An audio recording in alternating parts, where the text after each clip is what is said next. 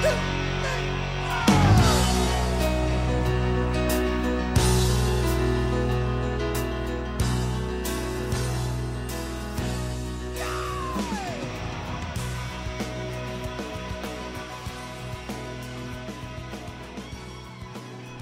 good morning. Welcome back to the Broadcast Retirement Network. I'm Jeff Snyder. This is BRN AM for Monday, January 23rd, 2023. And our top story today, mortgages see a spike in demand as interest rates reach an all-time low.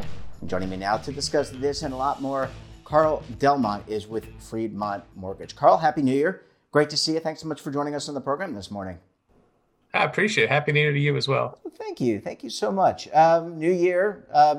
First, I want to ask you about, just in general, the housing market, the volume. We had the Federal Reserve raise rates. We talked to you about that throughout 2022.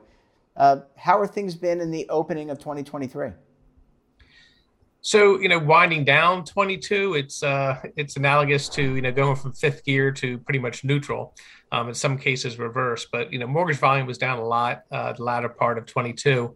And strangely enough, the early part or mid part of January of this year, we're starting to see a pickup in pre-applications, pre-approvals, things like that. So, I guess the good news is people now with rates dropping are a little more encouraged, but the fact remains that even though they get pre-approved, now it's going out and finding an actual property and getting the acceptance and then going to closing. So inventory is another issue we're looking at.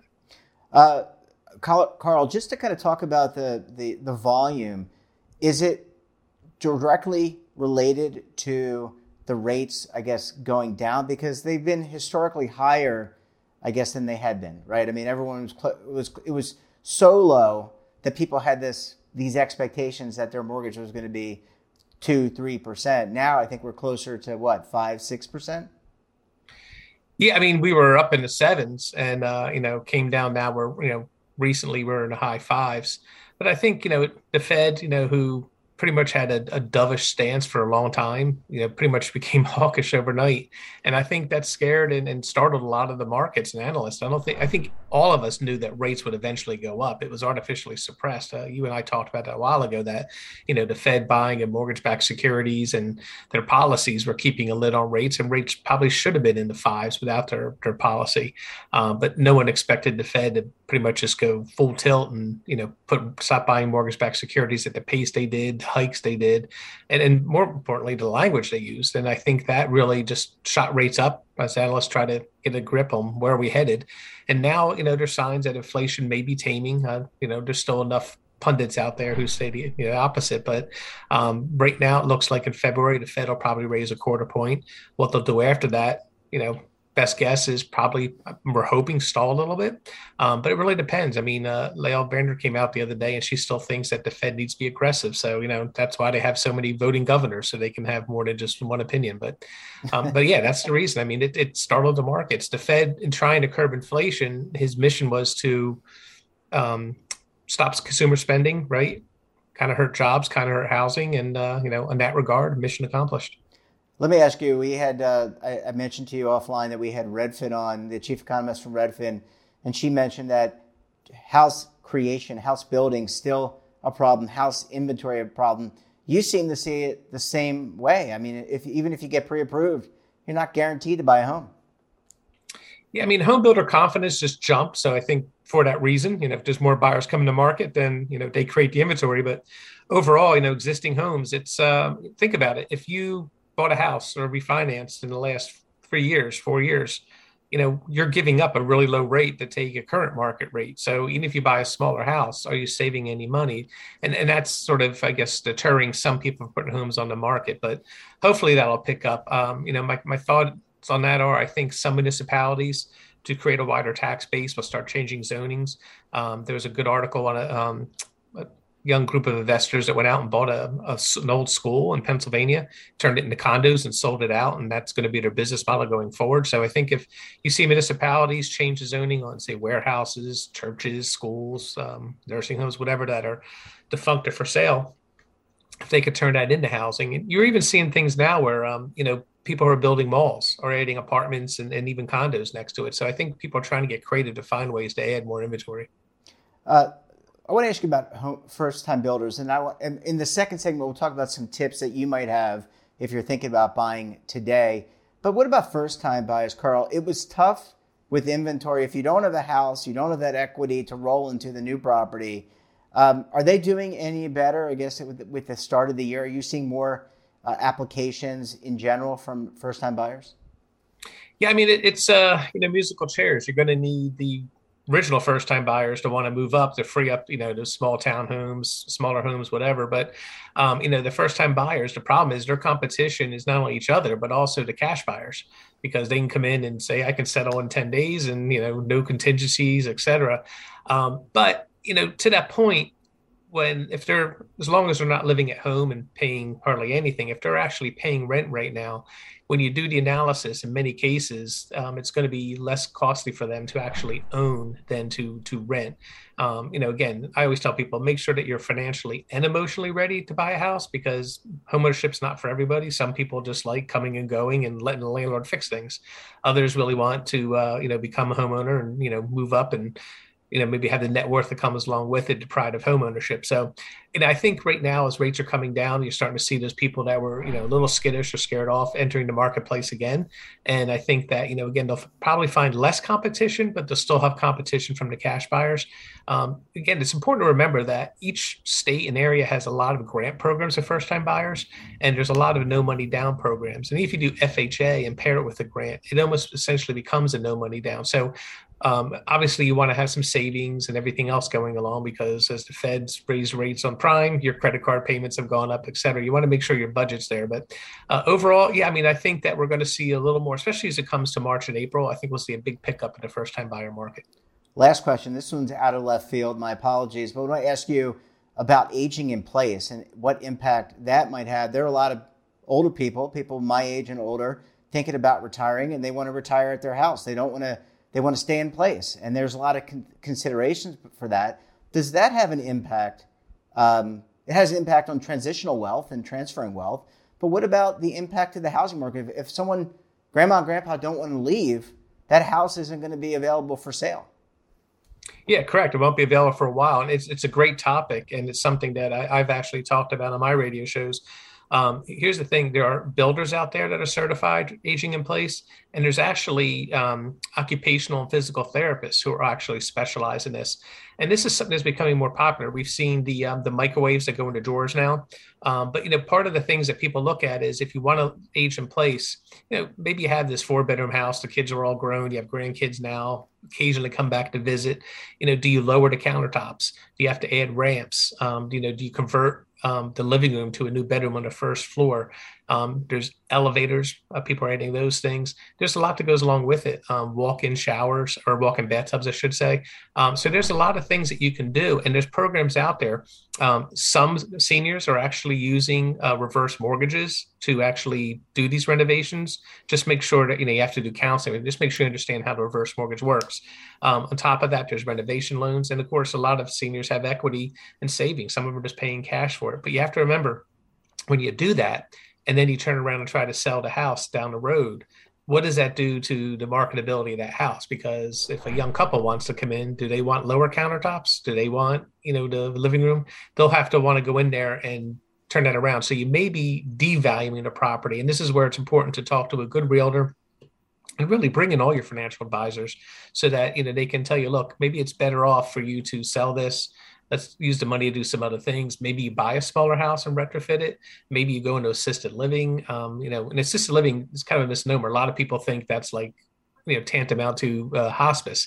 Assisted living just means that if you need help, you push a button and someone comes over and helps, but especially if your kids are far away. But aging in place is a great topic, and it's something that I think we're going to hear more and more of. But yeah, definitely, there's a lot of certifications. A lot of people specialize in it. Do your due diligence before you get involved. And I think it's a great topic to, you host a lot of financial planners and financial advisors on here. This is a great way for the parent to bring their adult kids into a conversation, and with their advisors around, and start opening up, because a lot of people, the kids are afraid to talk to their parents are afraid to talk to the kids, especially with multiple kids. Like, what if you're giving one something less, one's getting the antique car, but one's getting, the vacation home, whatever. They look at it as being, not equal. But I think this is a great way to open up those conversations because it's super important to understand, where their assets are and what's going on. A lot of people just don't talk about those things. And I think this is a great way to maybe segue into that. Yeah, really good point. Carl, I need to hold you over. When we come back, we'll talk about tips for home buying. And we're going to get Carl's point of view on that. You're going to want to stay tuned right here on BRN AM.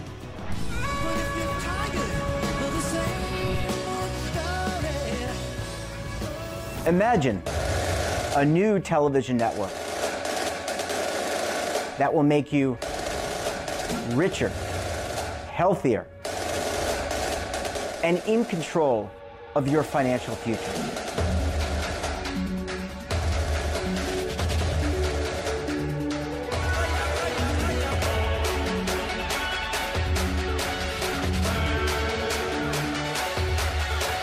This network is for the policewoman in Nashville, Tennessee, the baker in Dubuque, Iowa, the teacher in Lexington, Kentucky.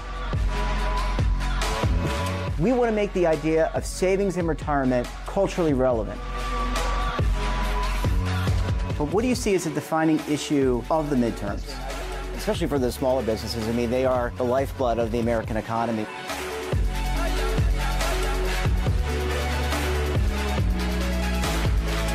Featuring exclusive interviews, current affairs, and docuseries.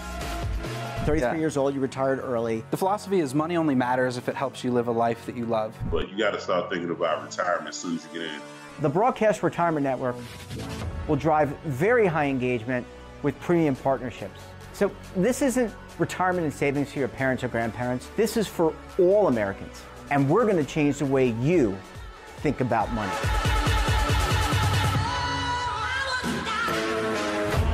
Welcome to the next frontier of retirement and savings. This is BRN, the Broadcast Retirement Network.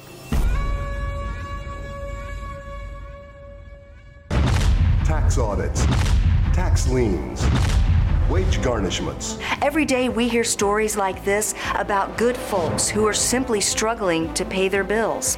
Each of them are living a frightening IRS tax nightmare, and they are afraid it will destroy their lives. I'm a divorced single mom, and my ex-husband left me and the kids with a lot of unpaid bills, including unpaid taxes.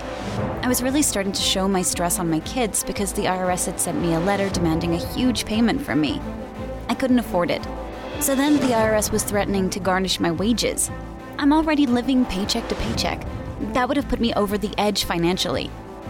It truly seemed hopeless, but then a friend at work told her to call the tax relief line. The people at the tax relief line, they told me about something called innocent spouse relief. They worked it out so that all of the taxes from my ex are not my problem.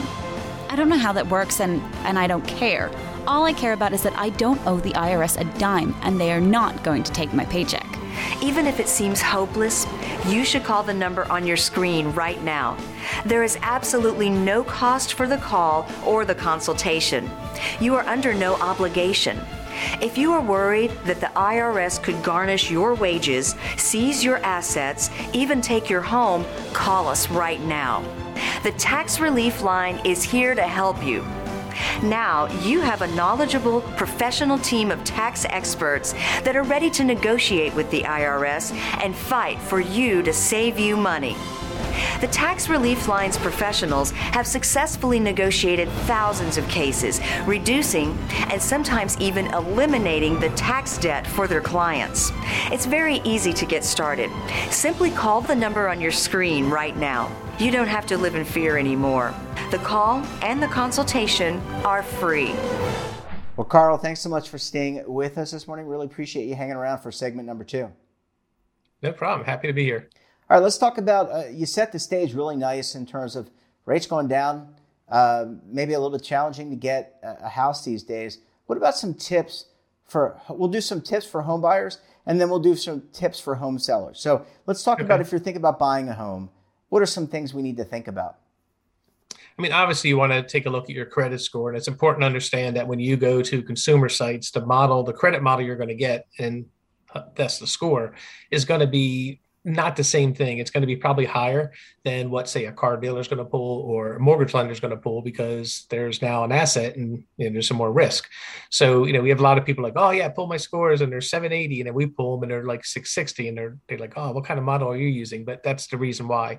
So the first thing you want to do is, obviously, the higher the score, the better the rate you're going to get. So, work with a lender, preferably one that doesn't charge an application fee. And what you'll find now is more lenders, because the volume's not there, are probably more willing to work with you than they were when they were busy. Part of our philosophy is we always want to work with the client. We want to make sure, as I said earlier, they're emotionally and financially ready. So get that score up, then look at your savings and everything else. So it's certainly important to find out, like, what are you paying now in rent, or what are you comfortable paying in rent? And remember this, lenders by Fannie, Freddie, FHA, et cetera, they're not asking us to look at your cell phone bill, your car insurance, how many streaming services you have, all those other things. But those are true, actual bills you're going to pay. So what you should do is sit down and look at, what are you comfortable paying out each month, and making sure that you have enough to pay your bills, and enough money to put away for your 401k. And then also, look, you have to go out to dinner, maybe to movies or vacation, whatever. Make sure there's some money there so that you're not, quote, house poor, correct? And then what from there, what you want to do is go to your lender and tell them, this is the comfort level. This is where we want to be. Now, that being said, don't take an adjust rate mortgage only because it meets your budget, because that's only for a short period of time. Make sure you understand how that works. In addition, when you're looking at those things, understand all the programs that are available out there. If you have $20,000 to put down, but you can get in with $5,000 down, and your payment's a little bit more, but you have that savings, look at those options. Maybe it's better to have that little bit of an emergency cushion, and then maybe a slightly higher payment. And then also talk to your financial advisor, your CPA accountant, and just figure out, that they raise the standard deduction, everything else. Is there any benefit tax-wise for buying? In some cases there is, some cases there isn't. And then really sit down and ask yourself an honest question. Why do I want to buy a house? And once you answer that question, then look at what features do you want. Is being close to a school system important? Even if you don't have kids, you don't plan on having kids for a while, that's an added value when you resell. Look at, commuting. A lot of people are working from home now, but do you still have to go in once or twice a week? Look at those things. Some other things to think about too is when you're buying a house, if you're really close to a school or a house of worship or everything, understand that a lot of times, parts of the day, it's going to be pretty crowded, right? So it might take you 20 minutes to leave your neighborhood versus 5 on a normal day. I live in the country, and I'm surprised when people move out here and tell me, oh, the cows, I can't believe the smell, whatever. I'm like, oh, those combines that are driving on the truck, or the road, they take up the whole road. Like, they were here for centuries, man. It's not like it's a surprise. So understand the things that go along with it. But, again, this is where it's really important to work with a competent loan officer, a trusted lender, and a great realtor. And they can help you navigate through all this. Carl, you mentioned credit score. And one of the shows we did earlier this last week, I should say, or late last week, was about holiday debt that a lot of people have incurred. Is there any concern about what you're seeing in terms of people's credit related to maybe an increase in their personal debt? So when you look at that credit score, you see that in the last, 3 months that they incurred a lot. They bought holiday gifts. They bought they bought a new car. They bought a sofa, whatever they were doing. Does that holiday debt concern you? And is it important to pay that down before you even think about buying a house? Yeah, you want to make sure that you understand where your debt is, and if it's too high, try to pay it down.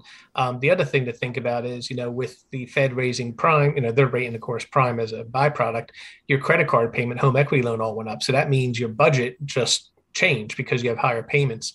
And to your point, yes, holiday time between November, Black Friday, and end of December with shopping, the January, maybe the February bills, depending on their billing cycle, are going to see an increase. Add in the increased interest rate and all those other things. It adds to that budget, and you have to look at what happens if rates continue to go up. The other thing to think about is, with this happening, and we always look at this, holiday bills, holiday debt, people are starting to get letters now about, the cash transfers. Hey, transfer your balance 0%. Read the fine print on that, because here's a couple things. What they'll do is they may charge you no interest for 6, 12 months, whatever the case may be, but they may charge you 3 to 5% of the balance transferred. That is a fee, and that's going to be added to your balance. So if you can take that savings of 0% and actually knock down that stuff, that's great, because that might be a way to speed that. But also realize, let's say you have 2 credit cards. One has an $8,000 balance on it, and the other has a $2,000 balance, but it has, say, a $15,000 limit. If you transfer the $8,000 balance from the one at a higher rate to the 0% one, you're now almost maxing out that new credit card. That also will hurt your credit score. So if you're planning on buying a house, a car, applying for a new credit card, whatever, that little bit of savings may actually hurt you because you're going to pay more for other things because your score went up. So there's always, as Newton, said, for every reaction, there's an equal reaction. You have to look at some of the things that go along with there. And this is where, again, working with a competent loan officer, they can tell you, hey, you know what? Paying this off may actually hurt your score. Transferring this balance may hurt your score. Let's look at a couple other things we can do. And, just the snowball method and avalanche method of paying off debts. Look at those up and see if those make more sense for you. Yeah, I love the fact that you brought in Newton's laws. I don't know if that's the second or third law. In any event, we got a couple minutes or a minute and a half left. Let's talk about some tips for sellers, because if you recall, when we talked during 2022, the seller could do anything he or she wanted. They could, they get the buyer to waive any contingencies, all that kind of good stuff. What about now, 2023? What are some tips for the home seller? I think home sellers have to realize you can't compare where your situation is today to your friend, sibling, coworker who sold a year and a half ago. It's a different market. Now you're starting to see sellers have to be a little more realistic with the asking price, but also to be more acceptable to helping with closing cost help, paying points, buying down rates. You've heard of the buy downs. There's 1 year, 2 year, 3 year buy downs. And usually the seller or the lender or both are the ones contributing to those buy downs. So what that means is they're going to put some money aside and actually pay part of your interest for that term. Maybe 1 year, might be up to 3 years, but it gives the borrower an opportunity to get in at a below market rate year one, slightly higher year two, slightly higher year three, and then roughly today's rate going forward for the next 30 years. So yeah, sellers have to be a little more willing to negotiate and compromise. And what they'll find is that the buyers, there's some out there that are a little bit too aggressive, but most buyers will be accommodative too, saying, hey, look, I know it may take you a while to buy a house. Then maybe we do a 60-day close or some other things. Maybe the seller asks for a contingency. Yeah, you can buy my house at these terms, but I need to get my offer accepted. So I think you're starting to see a little negotiation on both sides, but I think this is what most people are referring to as the normalization of housing. We got a little bit crazy with low rates and people just buying homes sight unseen, waiving appraisals, waiving home inspections, and some of those people now regret it because now they realize, wow, I have to put a whole new roof on year two. I wasn't expecting that, but that's what happens when you waive an inspection. Yeah, the irrational exuberance of a market. And you're absolutely right. When you were talking about what the deal was last year, your expectation should be what the deal is this year. You ever see the movie Draft Day with Kevin Costner? Yep. And at the end where they're making a deal for the trade the player, the draft picks back or whatever it was, it was a deal 2 minutes ago. And the deal constantly changes. So you need to be aware of your situation. Carl, we're going to have to leave it there. Always great to talk to you. Thanks for the interesting insight. And I love the topic about aging in place. Good to see you. Thanks so much for joining us, and we look forward to having you back on the program again very soon. My pleasure. Thanks so much. That wraps up this episode of BRNAM. Have a topic of interest, somebody you think we should talk to, then drop us a line. And don't forget, for all the latest creative news and lifestyle, wellness, finance, tech, so much more, all in one place, check out today's edition of our daily newsletter, The Morning Pulse. Want to search our archives, check out our latest content, we'll visit our website, and of course, all of our streaming partners. We're back again tomorrow for another edition of BRNAM. Until then, I'm Jeff Snyder. Stay safe, keep on saving, and don't forget, roll with the changes.